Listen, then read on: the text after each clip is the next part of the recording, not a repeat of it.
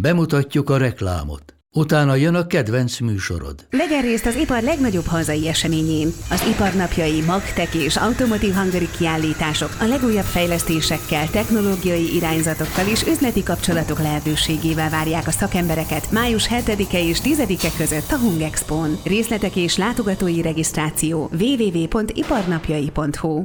Vége a reklámnak, jön a műsor. Köszöntök mindenkit a mai motoros égéstér adásában. Jó napot kívánok, főszerkesztő úr! A vendégeink Guld Péter, Mantiti, MotoGP és Sebestyén Péter szakértő. A másik vendégünk pedig Bistei Péter, a Total Bike egykerekezés és rolling burnout ügyi szakértője. Ez olyan, mint a Georg Schöpte biztonságügyi szakértő. Megtisztelő. Oroszország szakértő, Putyin szakértő. Ma csak szakértőket hívtunk, és ugye a hétvégén nem lesz, vagy hát mire ez az adásba kerül, vagy megjelenik, addigra már nem volt. Tehát, hogy sosem volt. Micsoda? Csak hogy azért a Superbike a témánk, mert az nem évül el. Hát pedig Marc Márquez most fog nyerni a hétvégén. Lehet. Ami már addigra már egy elmúlt hétvége lesz. Igen, de ezért nem beszélünk arról. Nem csinálunk egy tippelős játékot, és egy hét múlva visszahallgatjuk? Szerintem Márquez nem fog nyerni. Dobogón? Figyelj, a nyerésről volt szó a tippelésedben, utólag nem módosítsd a feltételeket. Ja, jó, akkor én megtippelem, hogy nyerni fog. Én csak szimplán szomorú vagyok, hogy Rossi nagyon még a közvetítésben sem nagyon látni. Úgyhogy elment a kedvem a MotoGP-től, megmondom azért. Nem mondtad, hogy rossz is vagy. Sose vallottam. Pedig be. de. Figyelj, arra tippelsz, hogy a Bistei, akinek van egy életnagyságú Rossi figurája otthon, akivel együtt szokott aludni és zuhanyozni. Én ezt nem tudtam. Rá azt mondod, hogy nem tudtuk, hogy Rossi vagy. Hát én ezt nem tudtam, hogy van neki nem egy figura, csak egy ilyen... Egy felfújható Rossi szexbábud van. Nem, ez csak egy ilyen Yamaha szalomból csaklizott, valóban életnagyságú, ilyen textil. Ilyen lógatós téma. Aha. Te tényleg be tudod vinni az zuhanyzó fülkébe? Hát ha akarnám, be tudnám, de azért nem vittem, nem szoktam bevinni. A kádba viszi be, mert nincs zuhanyzó fülkéje. Együtt alszol vele, mint amikor Iván Potyárdönci volt egyszer? Nem menjünk ebbe bele. Hogy Iván Potyárdönci volt, hogy úgy alszik. Ezzel együtt a Bistei. Nem menjünk ebbe bele. A Guld most arra utalt, hogy egyszer egy ágyban aludtam Zirig Árpáddal, aki a Total Bike-nak volt az előttem lévő szerkesztője. Egy KTM sajtóúton alakult úgy, hogy egy ágyas szobát kaptunk, és akkor Ziriggel osztottuk meg az ágyunkat, akkor én még motorreview újságíróként voltam jelen, és az Árpád az horkolt. Ennyi nagyjából a sztorinak a lényege. Húznék rá egy lapot, én Oncsik Zoltánnal aludtam együtt. Én Paulovics Imrével aludtam 2 ágyasba, de ott ült az ágyam végén. Guld nyert. Guld nyert. Ezt lezárhatjuk. Jó, hát a Guldban van egy ilyen verseny hajlamos, hogy bármit mondok, arra neki rá kell emelnie egy Mert nagyobbat. azt mondtad, hogy 5:30 kell térni, meg azt, hogy 4-kor. Hát most ez... Mondom, alátámasztottad az előző állításomat. Köszönöm szépen. Mert én kb. 2 órát aludtam. Tehát, hogy... Na, akkor a Bistei nyert. Időben lefeküdtem, de... Meg én nem is Bihar-Tornáról jövök. Hoppá. Na, akkor én nyertem, mert én tömegközlekedéssel jöttem ma reggel föl a Hajdúságból. Egy hős vagy. Megnézted a MotoGP pályát? Nem, megnéztem a buszmegállót, a gólyafészkeket, illetve ahogy a Püspökladányban átszálltam a buszról a vonatra, ott nagyon ilyen a Star Warsban van az a világvégi kocsma, ahol a Han Solo lelövi Greedót, az a Mos Eisley, vagy nem tudom, hogy pontosan hogy van. Na, picit ott éreztem magamat a Püspökladányi pályaudvarnál. Han Solo play a házmester. Az Őrségben is van egy ilyen kocsma, Orfalutól nem messze. Ott mindig ott vannak. Hát én az ilyen felkapott helyeket, mint az Őrség, azokat nem kedvelem. Én a pusztaságot támogatom. Nem akarok beszélni, hogy nem beszélünk motorokról amúgy. Nem motorokról akartam beszélni, hanem mivel a Guld az ország legendás Sebestyén Péter szakértője, aki még biciklit is vett azért, hogy elmessen a Sebestyén Petivel biciklizni egyet. Ezért vettem biciklit. Teljesen nyilvánvaló, hogy ezért vettél biciklit. Erre készültem már egy éve. És reklamál, hogy a motorosok sávon belül nagy sebességgel előzik a bicikliseket. Ez veszélyes. Hát ez veszélyes is. Gyorsabban kéne biciklizned, ha? Hát lehet, hogy a hosszabb átételt meg kéne próbálni, még nem vagyunk azon a szinten, kérlek. Na egyrészt az, hogy a Peti egy élsportoló. Tehát, hogy ő tényleg élsportoló. Él, igen. Tehát, hogyha elmenne maratont futni, ott is eredményesen ott lenne. Hogy tudtad vele tartani a tempót? Hát úgy, hogy lassított mindig. Hát ő bevált bennünket. Hogy ő előre ment? Hát ő előre ment, tehát ő azon a dombon, amin mi egyszer fölmentünk nagyon izzadva, ő azon 2-3-szor fölment. De úgy, hogy ő nem izzadt.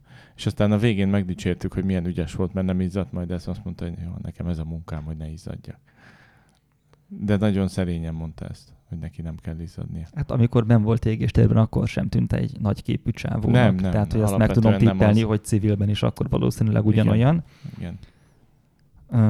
És ugye ő idén nem megy a Superbike VB-n, hiszen az eddigi futamokon nem. Sosem ment ott. Vagy a Supersport VB-n. De ment, bocsánat. Nem. Tehát, hogy nem ment Supersport 600, de eddig ment. Hát ment már a Tótéknál a Superbike VB-n. És de eddig hogy, ment a Supersport VB-n. Igen. De hogy idén nincs ott a VB-n. Hát nincs, és izgatottan várjuk, hogy indul-e.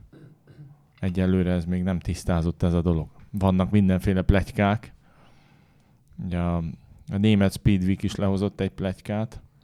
Na, szemlézd, légy szíves. Hát a német, ezt egyébként egy magyar weboldal is lehozta, de őket nem mondjuk most be, mert konkurencia.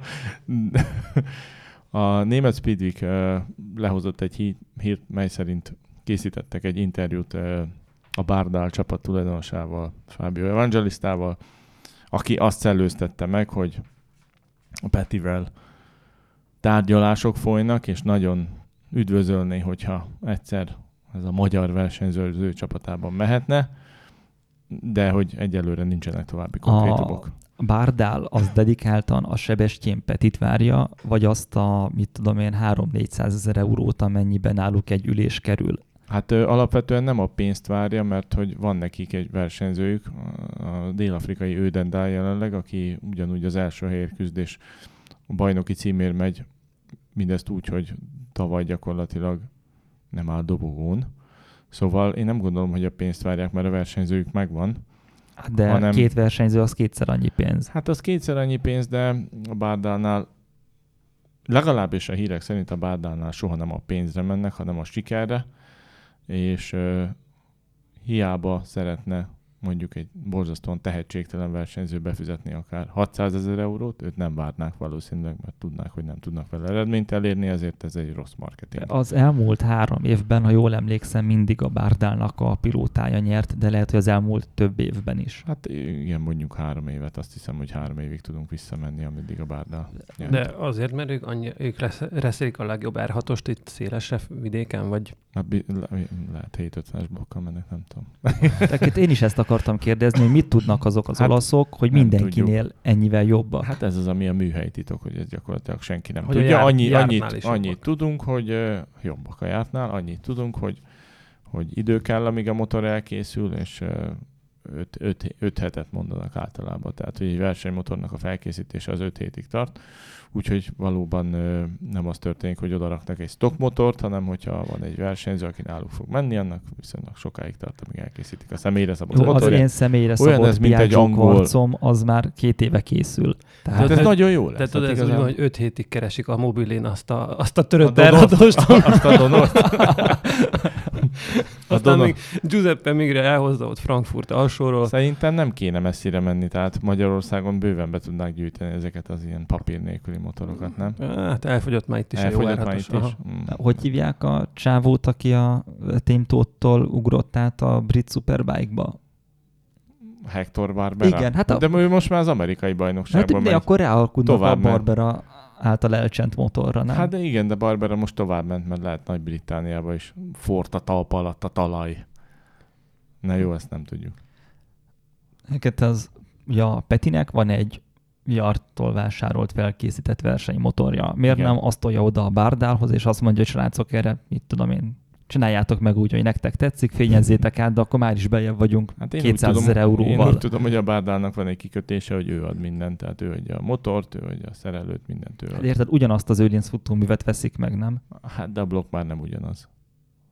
Hát de miért nincs egy CNC-s komélyük, aki átfaragja azt a hengerfejet, meg rádolgoz egy kis anyagot? Gyakorlatilag a Bardál úgy vállalja a szereplést és a motorfelkészítést, hogy ők adják oda a motort, és ők csinálnak rajta. És mindent. A stábot, meg szerelőt is ők adnak? Igen. Tehát, hogy amikor szerintem azzal nem árulunk el műhelyi titkot. Nagyon kell figyelnem, mert hogy az a baj, hogy ezekben a pillanatokban lényegesen sokat tudok, és lényegesen keveset mondhatok. Tehát... Jó, az nyilvános, hogy ha Bardálhoz én be akarok fizetni, és megütöm az ő szintjüket, akkor mennyit kell villantanom?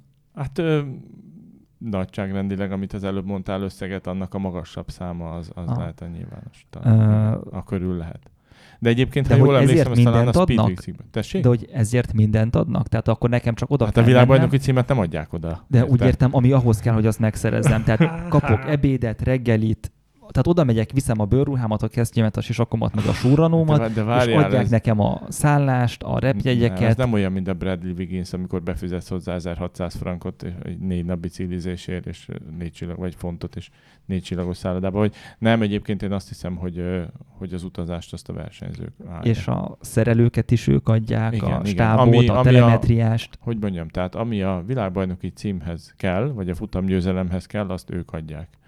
Azt, hogy egyébként te hogy utazol, vagy hogy hol laksz, azt én azt hiszem, hogy te oldod meg. És a 400 000 euróba benne van már az, hogy... Ne nevesítsük, mert nem tudjuk pontosan, hogy mennyiről van Oké, akkor a 300-400 000 eurónak a fölső határában benne van az, hogy időnként betakarózom a motorral, és megfürdetem a kavicságyban. Hát, vagy... jól tudom, benne van, igen. Mondjuk Peti nem az. De hány esés van benne? Vagy ilyenek? Tessék?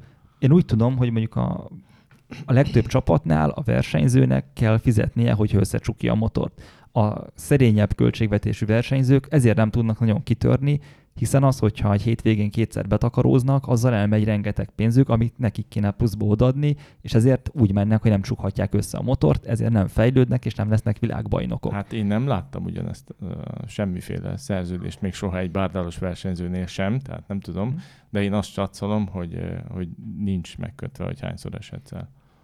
Tehát akkor abban napi 3 összecsukás benne van? Akár 6 is. Tehát, hogy a Bardálnak a hitvallása az, hogy a világbajnoki címért és a futamgyőzelmekért mennek, tehát ebbe biztosítják a versenyzőnek azt, hogy ő megtalálja a határokat ahhoz, hogy úgy tudjon menni. De Iván biztosra akar menni, és tudja, hogy de én nem tudom a szerződést. Hát az nem csak én például... Tehát az a tólig összegnek a magasabb része, már nem kárba szétvagdostad az aranyláncokat, és már megvannak az aranyrudak, akkor majd beszélünk róla adáson kívül biztos, hogy kapsz elérhetőséget. Szeretnél jövőre indulni? Vagy?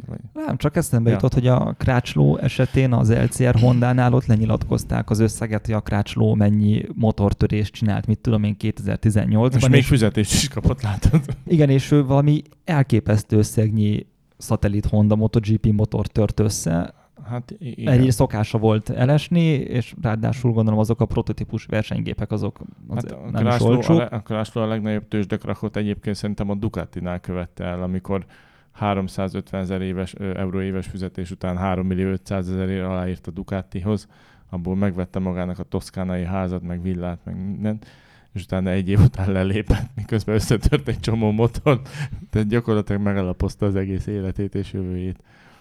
Úgyhogy nem biztos, hogy olyan túl felhőtlen a Ducatival a viszony a Crutchlownak, de egyébként remekül csinálta. Mindenki ezt csinálta volna. Ravasz. Hát de miért a Lorenzo sem apró pénzért ment a Ducatihoz, ha jól emlékszem. Ő legalább tudott futamot nyerni vele. Nem is egyet. Jó, csak utána, hogy jól emlékszem, akkor a Hondához meg valami nevetségesen kevésért ment el, aztán nem. Igen, mert akkor gyakorlatilag ő azt feltételezte, hogy majd a Ducatit nem fogják rászabni, és fölcseszte az agyát, és átment a Hondához. Valahogy így volt, nem? Meg hát nyilván, ahol Márquez mellé minek vennének, vagy drága versenyzőt. Szóval, hogy akkor már tök mindegy volt. De egyébként a Scott Redding most be is szólt a múlt héten pont a Cal Crutchlow-nak. Mert hogy Angliában van egy ilyen, hogy az angolok jól el vannak maradva utánunk, ezt megjegyezném, tehát még csak most kezdik majd el az utánpótlást, bőven előttük vagyunk. Michael Laverty ex-versenyző egy ilyen Oval kupát szeretne létrehozni Angliában, ahol gyerekeket fog felfedezni, és a Motorcycle News, az angol Motorcycle News lehozta címlapon, és az volt a címe, hogy keressük a következő Calt. És ezt kirakták az Instagramra, és az első kommentelő Scott Redding volt, aki odaírta, hogy akkor mellé pont ugyanennyi pótalkatrészt is gyűjtsetek. majd utána egy hithű angol kommentelő rákontrázott, hogy kussoljon, mert hogy az a 3 király kategóriás futamgyőzelem minden pénzt megért, úgyhogy Reddingnek meg még egy se sikerült, úgyhogy csak maradjon csöndben nyugodtan. Úgyhogy volt egy ilyen angol belharc. És a Johnny Ray közben röhögött a háttérben a világbajnoki címeivel. Nem, Johnny Ray sincs jóba egyébként Cal Crutchlow-val, mert hogy Johnny Ray, tehát Cal Crutchlow-nak a jellegi felesége Johnny Ray-nek az ex-nője volt, tehát Crutchlow szerette el. Nagyon beterjes ez az angol motorversenyzés. Hát Johnny Ray és Crutchlow nincs annyira jóba egymással, szóval Johnny Ray kusba volt. Egyébként Angliában azt a házasságot azt nem hitelesítik, ami másodunoka testvérnél távolabbi rokonnal köttetik. Tehát ott előírás, hogy minimum másodunoka testvéredet vett feleségül, és gondolom ezért kellett szakítani a Rének a csajával, és a Crutchlownak viszont közeli rokona volt, úgyhogy ők össze is házasodhattak. Hát lehet, nem tudom. De alapvetően azt hiszem ír mind a kettő. Mármint Johnny Ray, meg a Lucy. Crutchlow meg angol. Brit. Itt már nem is figyeltem. Nem figyeltél, látom. De ha tovább akarom bonyolítani, akkor Cal Crutchlow feleségének az unokatestvére nem beszélünk. Az Irvine fivérek, akik ugyanúgy a brit Superbike-ba mennek. Szóval meg vagyunk. Az a lényeg, hogy ha befizetsz irtózatosan sok pénzt ehhez a csapathoz, a Supersport VB-re, akkor akár eshetsz, kellhetsz. Úristen, mennyi ideig motoroznánk abból Szardinián? Te jó Isten! De abból soha nem lennél világbajnok. Még Szardinián se. Nem bánnám. Nem vagyok az a kompetitív alkat. Hát ezért nem mész te ehhez a csapathoz. Igen. Elakadtunk az adásmenetbe? Nem, én csak azt vártam, hogy mikor konferáljam föl a főellenségedet, a Toprakot a Superbike-ból. Én egyre jobban kedvelem. De azt mondja, hogy főellenség, de mindig küldözgeti Hát ezt tudod, hogy van. Hát a villanásait, az Instagramos villanásait. Aki nincs képben a Superbike VB-vel, ott van egy török versenyző, Toprak, és légy szíves. Razgatlioglu. Csak gyorsan mondom. Razgatlioglu. Tehát Toprak. Toprak úgy jobb. Toprak. Aki arról híres, hogy amikor föllépett a Superbike kategóriába, akkor azzal borzolta a kedélyeket, hogy végig stopizta az egész box utcát, és azóta pedig rengeteg egykerekezéssel meg keresztbecsúszással borzolja az idegeket. És a Gould az rendkívül ki volt ráakadva, mert szerint a törökök azok gazemberek, a Topraknak nincs ízlése, és eleve az Erdogánnak a diakónusa. A Sofoglu, nem a Toprak. Hát rajta áttétel. És a Sofoglu meg a mentora, úgyhogy innentől kezdve csak is egy erdoganista gazember lehet, miközben a Gould meg köztudottan Fethullah Gülennek a támogatója. És emiatt nekem hosszasan hajlandó egyrészt folyamatosan panaszkodni a Topraknak, milyen ízléstelen autója, kabátja, cipője, nadrágja, villája. De mióta ebből kevesebb a közösségi média megjelenés, ezt már alább hagytuk, most már csak Sofogluról. Nem, hát én megkértelek, hogy kövest ki, és ne engem fárassza. De követem tovább. A de most már lakberendezési rovata is van. De az a Sofoglu egyébként. Amúgy én azt vettem észre, és nem a lakberendezési rovat miatt, hogy a Bistei Peti meg a Sofoglu olyan, mintha lelkitársak lennének. Brother from another mother. Mert hogy egyébként a Bistai kirakott egy ilyen sárga száppal egy ilyen Insta-sztorit, én oda is írtam, ez olyan, mint a sárga tengeralattjáró, és mentő mellénybe, ott a körös torokba, és mit ad Isten, egy nappal később, mit ad Allah, egy nappal később,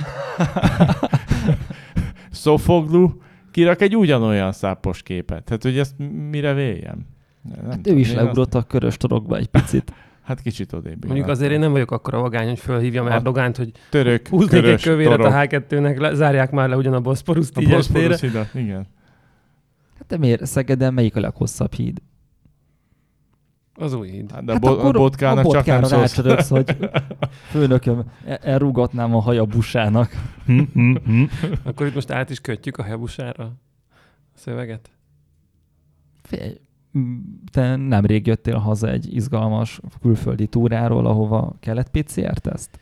Kellett, de téged tudnálak idézni még itt a januári kalandjaidra, hogy nincs az a Covid elleni intézkedés, amit ne lehetne előállítani egy fénymásolóval. De az én csináltattam pénzért, már így 3 PCR-teszten is túl vagyok. A busáról vagy az útról meséljek? És most fáj a torkod, mert akkor ha jól tudom, egy túrát vezettél a Hayabusával, és elütöttetek egy gyereket egy zebrán. Nem mi ütöttük el, vagy bocsánat, tehát hogy nem az én csoportom ütött el, és ez így, igen, ez így... De a ti brigádotok két csoportra volt osztva, tehát én csak előre igen, láttam, hogy megáll a sor, az autós, és akkor előre mentem, hogy mi lehet a probléma, aztán láttam, hogy mi vagyunk a probléma. És iszonyú mák volt, hogy a második motor a sorban, azon volt GoPro, volt kamera. Milyen országban járunk? Boszniába. Tehát Boszniába elütünk egy gyereket a zebrán. Egy gyereket lakott területen, igen, tehát még egyszer így nem mi voltunk, nem is gyerek volt. Ezt így rögtön így érzékeltettem, hogy képzeljen valaki, hogy mondjuk itt a Nagykörösén befelé. Ismerjük a bosnyák kamionosokat. Egy csapat román motoros elütt egy zebrán egy gyereket. Na szóval az volt a mák, hogy volt kamera a motoron, mert gyakorlatilag a kisrác tekert a zebrával párhuzamosan, és rárántotta, gyakorlatilag föllökte a GS-t. És egyébként abszolút hihetetlen a felvétel. Tehát nem csoda, hogy bátrak a bosnyák kamionosok, tehát azért rárántani GS-re. Figyelj, csak nem csak kamionosok, én azt vettem észre, hogy a Balkánon az életveszélyes előzés az néphagyomány. Tehát az... Bocs, ezt cáfolnom kell. Hát nem bizonyos balkáni népek, azok tényleg elég agresszíven és támadóan vezetnek, de mivel nem halnak meg folyamatosan naponta 5-ször, ezért én azt mondtam le, hogy ezek jól is vezetnek. Igen, jól vezetnek. Hát nézd meg a szerb vendégmunkásokat, ahogy végigrongyolnak Magyarországon. De azt tűnt, a szerb rulett az innen jön. Tehát ugye van az orosz rulett, a szerb rulett az innen jön. Ugye most ne népszerítsük a szerb rulettet, de hát az innen jön. De volt olyan, hogy egy motorkerékpárral nehéz volt tartanom Albániában a tempót egy helyi mercissel, mert az tényleg úgy ment, hogy régen, amíg nem volt autópálya, átjöttél Hegyeshalomnál, és hogyha megpróbáltad megelőzni a szerb neoplánt, akkor gyakorlatilag életveszélyes szituációba keverted magad. Úgy ment át Kisbéren a 90 fokos fordulóba, hogy gyakorlatilag becsúsztattak keresztbe a neoplánt. Na, de arra akartam kifutatni, hogy ugyanakkor átértem Macedóniába, ott mindenki szüttyögött, és nem tudott vezetni. Tehát ott nem volt se necces előzés, se gyorshajtás, se semmi, és erre miatt arra jutottam, hogy a macedónok viszont hiába laknak egy szerpentinen, ott nem fejlődött ki ez a képesség, vagy úgy megbírságolják őket, hogy levegőt se kapnak utána soha többet. Akkor Macedónia a Balkánnak a Svájca? Hát... Na, szóval elütöttétek a gyereket a zebrán. És gyakorlatilag egy kisrác volt a hibás, és a rendőrök mondták, hogy ugye rögtön a felvétel, ugye az rögtön meg lett mutatva volt mindenkinek, még a lincselés előtt. És, volt egy kis verekedés? Nem volt, hál' Istennek, de azért ez ne teszi túl, valljuk be. Hát igen. És gyakorlatilag mondtak a rendőrök, hogy ez nagyon nagy szerencse, mert ők lennének bajba, hiszen ugye nekik igazságot kéne tenni, és hát ilyen kézenfekvő bizonyíték hiányában azért az nehéz. Az igazság, hogy bebörtönzik a magyarokat. Vagy agyonlövik ott helyszínen Andrást. No, és igen, az új busával volt szerencsém ezt végigcsinálni, ezt a túrát. Megfutja a 300-at? Nem tudom, mert ugye fel kellett rá csomagolni a hátuljára, és olyan mondhatok itt, nem fog. Most már kicsit félek egyébként, hogy itt a kamerás felvételek alapján most már elítélhetik itt az embereket nálunk, úgyhogy már félek ilyen sebességadatokat is írni a cikkekbe, meg mondani itt az égéstérben, mert bevallom, és akkor holnap jönnek erre volt az a rendőr, nem tudom micsoda, aki a Teve utcánál részegen összetört autókat, meg még odahugyozott, és aki azzal védekezett, hogy az alter egója próbálja lejáratni. Innentől kezdve ezt a védekezést te is bármikor bevetheted. Nem vagyok ennyire kreatív. Te leírod, hogy cikkben, hogy jó, és akkor 300-al egy kerekeztünk végig az Andrásin, akkor megy a feljelentés, és akkor mondod, hogy jó, az alter egód írta a cikket, aki le akar járatni. Meg mindegy, azt írok, amit akarok, nem? Egyébként meg újságíró vagy, elvárjuk, hogy hazudozzál össze-vissza. Király Laci ezt úgy mondta, ezt a Sajabusának a nagy sebességű viselkedését, hogy mesélték.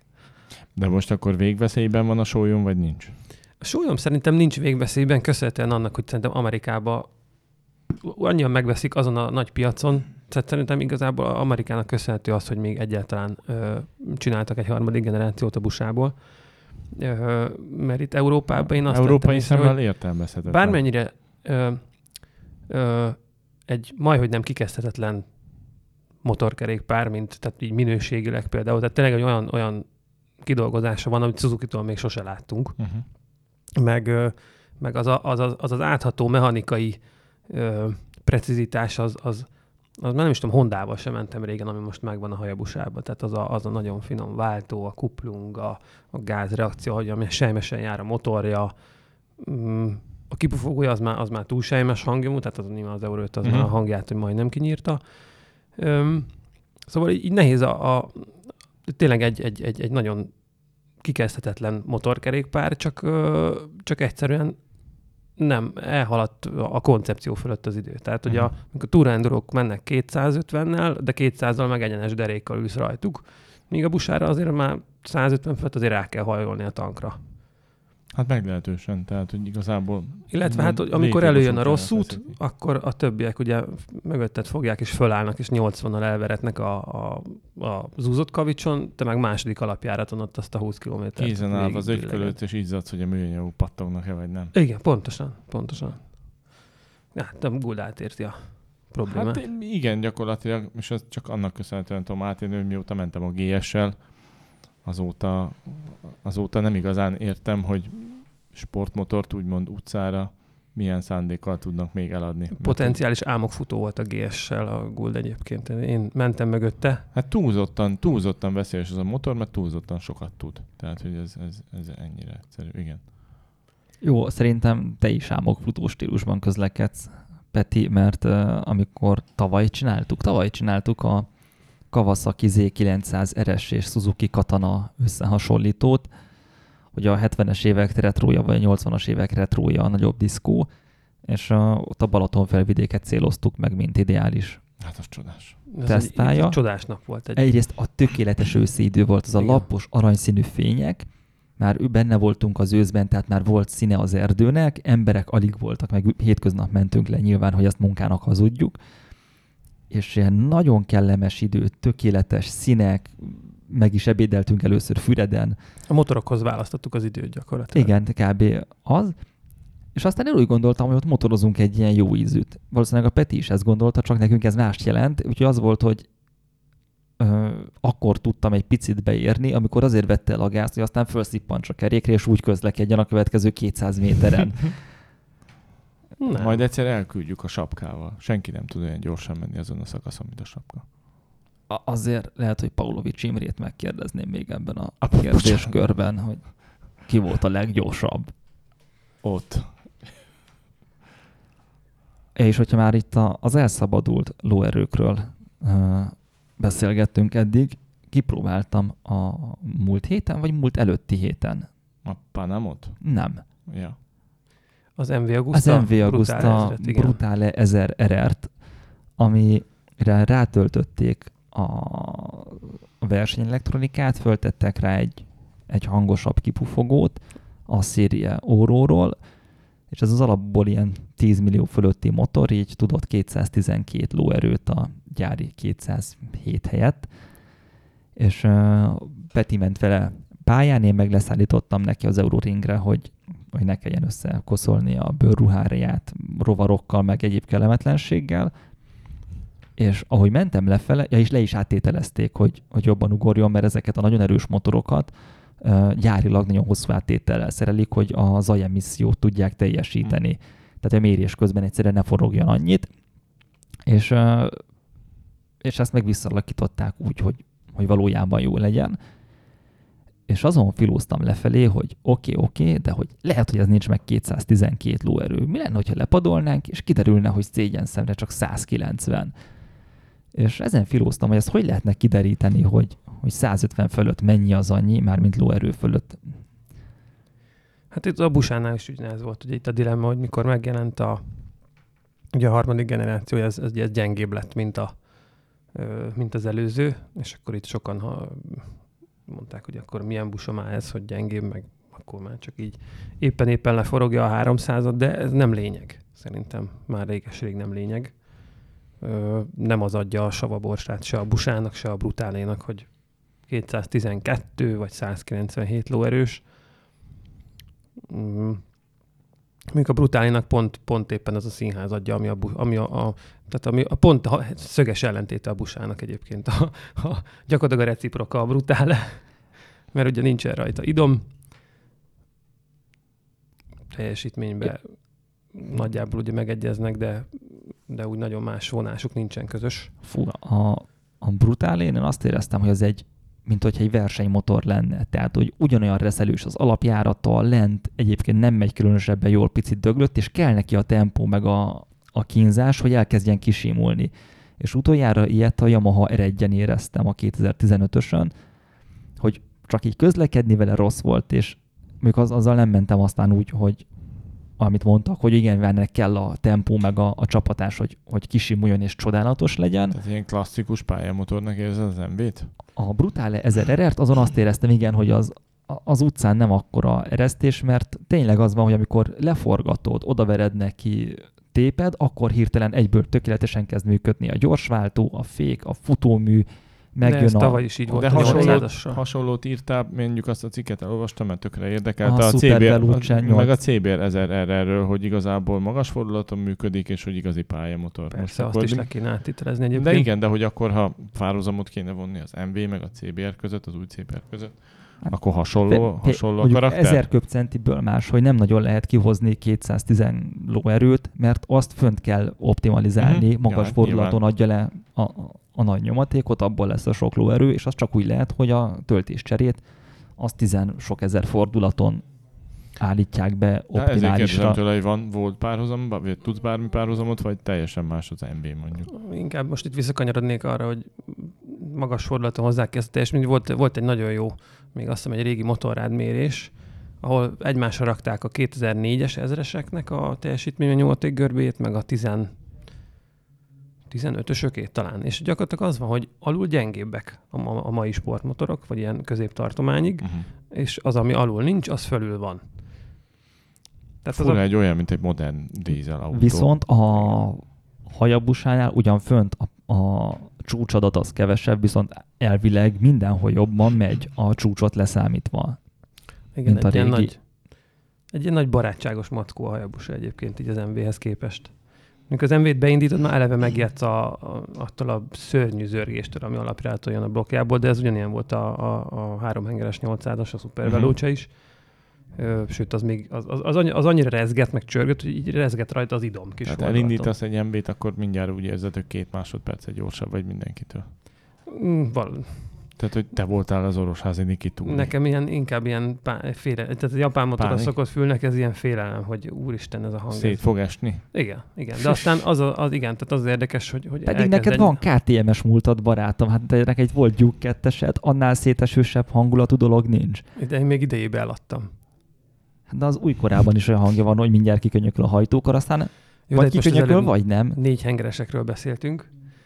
Úgyhogy a 4 hengereseknek a járás kultúrája az szöges ellentétben van az MV, meg a Hayabusáé, meg a Hondáé is egyébként. Tehát mondjuk a Hondáé már sokkal reszelős több, mint az előző RR volt, de azért még mindig nem ez a nyers. Tényleg ilyen. De attól függetlenül nem brutális az MV, tehát hogy egy nagyon jó vezethető motor. Tehát régen nem az nem az abolázatlan ilyen Mustang, mint amilyen a régi F4000 volt például. De tehát akkor itt a főszerkesztő úr ide írta, és ez egy tök jó felvetés, hogy akkor az MV vagy a Ducati a motorok Ferrari-ja. Ezt kérdezem, nem állítom. Hát én kérdezem, ez egy kérdés. Ezen én filóztam egy ideig. Ez egy tök jó. És szerintem a Ducati a motorok Ferrari-ja, mert hogy a Ferrari az így itt ez a nagy számba gyártott motorvelli, ugye, ahol tehát az Modena környéki gyártóknak, ugye az onnan származó exotikumoknak, ott a Ferrari az a tömeg. Tehát tömegtermék magyarán mondani, igen. Lamborghini szerintem már jóval kisebb darabszámú. Tehát az MV a Lamborghini. Igen. Hát jóval kisebb, persze. Tehát ugye nemrég beszélgettem Petrány Mátéval, aki az amerikai Road and Tracknek a magyar szárnya. Igen. És ő végigvezette nagyjából az összes szupersportautót. Totálkának az amerikai szárnya, nem? Miskolci, én azt nem számolom még Amerikához. És ő végigvezette kb. Az összes szupersportautót, a McLareneket, Ferrarikat, Lambókat, Maserati MC, nem tudom micsodát, tehát MC20, vagy igen. Az a neve? Az új V6-os, igen. Igen, tehát hogy azt is, és írt egy cikket erről a Maseratiról a Totalcarra, és ennek kapcsán dumáltunk arról, hogy... Ez megjelent már? Persze. hogy mik az ilyen fajta jellegek ezekben, és ugye én ezek alapján próbáltam összelőni, hogy nem az, hogy mennyi van belőlük, vagy milyen gyakori, vagy hol van a székelyük, hanem élményre lehet-e párhuzamot vonni az olasz szupersportautók és az olasz sportmotorok között. És én egy ideig azt gondoltam, míg nem vezettem se Ducatit, se MV Agustát, hogy az MV Agusta a Ferrari, a Ducati meg talán egy Alfa Romeo. Aztán kipróbáltam Ducatikat, és arra jöttem rá, hogy nem, igazából ez a Ferrari. Aztán amikor mentem MV Agustával, akkor ezek mindig így borultak, hogy akkor most mit hova tegyek. És arra jutottam, hogy nem, ezeket nem lehet megfeleltetni. De tök szívesen elfogadok ellenvéleményeket. Tehát egy MV nem lehet egy Lamborghini-nek a kétkerekű megfelelője? Ha te azt mondod, hogy lehet, akkor beszélgetünk róla. Én nem vezettem se Lambót, se MV-t. Nem tudom. De a Bistei Peti talán már mindegy kettőt vezette. Lambót nem volt. Van is neki. Topráknak van? Topráknak? Szerintem hát milyen nincs? Szerintem ő Mercedes-es. Én azt figyeltem, hogy ő az ilyen SLS AMG-ket. A Sofoglónak van a Ferka, az SF90 Stradale az új. Hát az is van. De amúgy nem tudom, hogy a Sofoglónak tényleg milyen van még. Ugye mindig csak egy részletet látunk abból a garázsból. Toprákos életéből. Topráknak ugye van az a gyönyörű kanári sárga Merci a sport.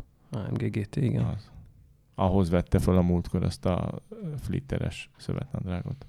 Egyébként az Instagramon minap találtam egy kiváló oldalt, a Csukló Spotting a nevük, magyarországi híres embereknek az órájáról írják meg, hogy mi az és mennyibe kerül, semmilyen shamingelés, tehát hogy mindenféle figura felbukkan, Soros György és nem tudom, Dr. Zimány Linda, és tehát, hogy közéleti személyek, és abszolút nem shamingelésként, csak megállapítják, hogy milyen óra, és mondanak róla pár mondatot, és oda teszik az árát, és Anti valakivel szoktunk kiváló tartalmakat megosztani egymással, ő átdobta, hogy lehet, hogy ilyet meg kéne csinálni autósban.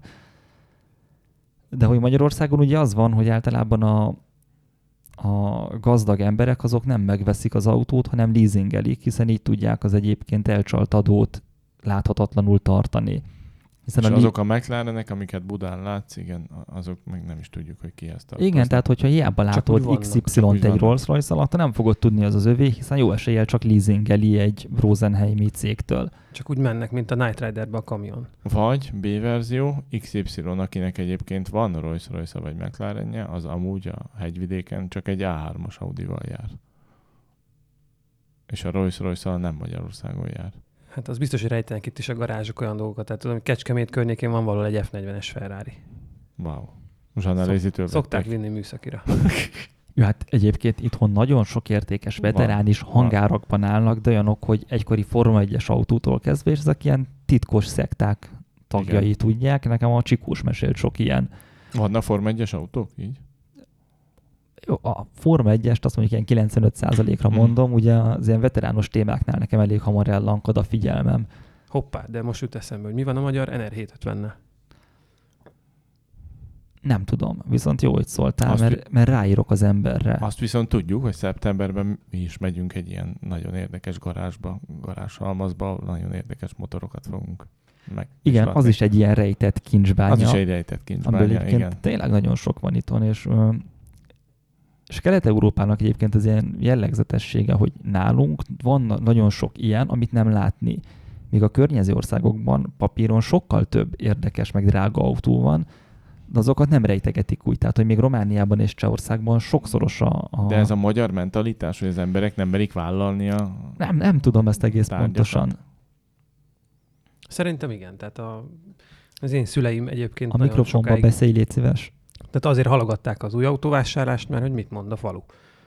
Tehát ez szerintem egy generációnak ez volt az élménye még. De aztán csak megvettétek a Maybachot, nem? Persze, a Longot. Sok pár naci hiába volt elrejtve az állat, de meg lett. Ja, nyomta a hátadat mindig, amikor otthon aludtál a sok euró, de hát most már végre. Addig könyörögtél, hogy kényelmetlen az ágy. Hogy meg lett. Hát nem tudom, ez érdekes egyébként. Ugye a brit-angol száz kultúrához is hozzátartozik, hogy amink van, arra büszkék vagyunk és megmutatjuk. Hát ezt nem tudom, hogy ez tényleg így van-e, de aki járt Angliában, annak föltűnhetett, hogy a függöny az ott egy nem gyakori dolog. igazából az utcán sétálva belátsz a... Igen. Északi országból sem. De ott azért már olyan kevesen laknak, hogy meg az felesleges föltenni. Meg az amikor lövöldözik, akkor mindig kiszakítja a függönyöket. Meg erre volt egy ilyen városi legenda, hogy az északi népeknél azért nincsen függöny, mert ugye az ember ugye elment hajóval halat fogni, vagy háborúzni. És lássa a vízről, hogy kimegy be az asszonyhoz. Pontosan, hogy az asszonynak egyébként ez duplán is a Guldnak a témája. Egyrészt az északi szakértőnk, akinek vannak ugye finn barátai, másrészt ő az, aki, amint kiteszem otthonról a lábamat, egyből fölbukkan a feleségemnél a legszebb ingében, egy üvegborral, meg egy tábla csokival. Nagyon nehéz volt ideérni Pestre, tehát hogy amíg te buszoztál, addig megállni viharta. És akkor utána meg így mondja, hogy direkt elmegyek otthonról, amikor jönne hozzám. Az Iván általában azt csinálja, hogy megbeszélt időpontokban eltűnik otthonról, és amikor én úgymond tartom a találkozót, akkor egy számon kéri rajtam. De hát ez van, nem lehet ezzel mit csinálni. Na, tehát meg alá tudod támasztani a finn halászoknak a függöny kerülését? Hát a finn halászokat nem tudom, mert Imatrában olyan sok tenger nincs a környéken.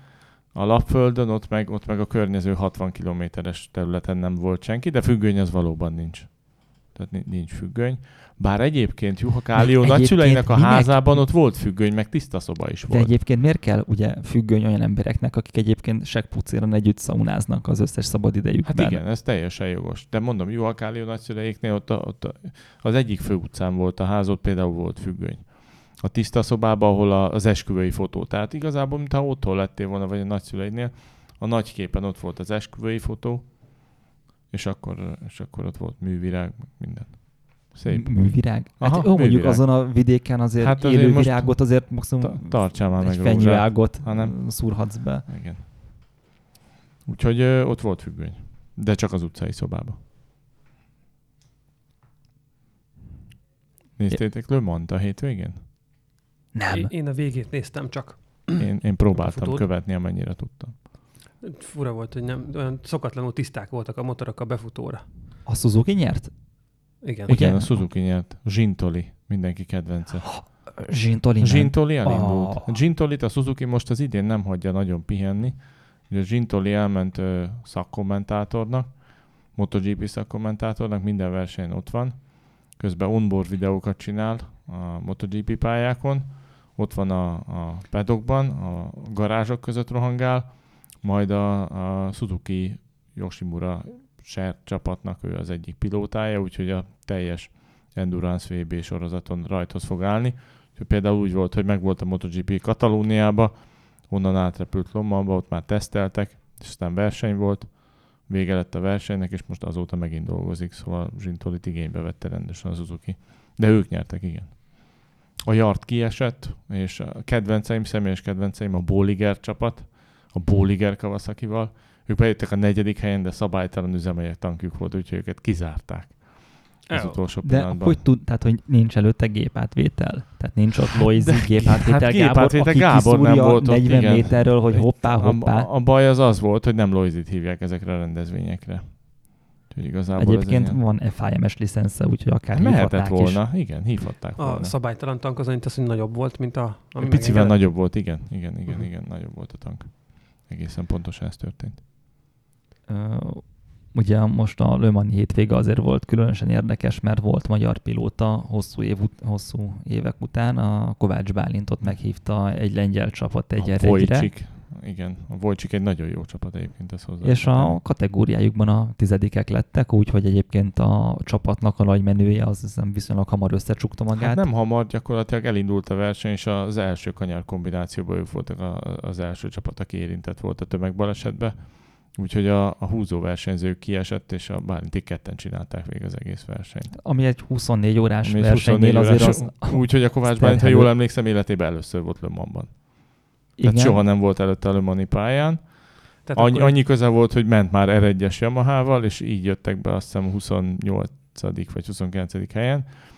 És úgy, hogy 2 váltásban ment a másik versenyzővel, és akkor, ha jól emlékszem, akkor éjjel volt egy kényszerszünet, mert a másik versenyző ledobta a láncot, úgyhogy ki kellett venniük valamennyi pihenőt, mert ha jól tudom, akkor a Boldor szabályok szerint, hogyha a versenytávnak a 75%-át teljesíted, a leggyorsabbhoz képest 75%-át, akkor még értékelésbe vagy, és akkor így tudtak egy kicsit pihenni.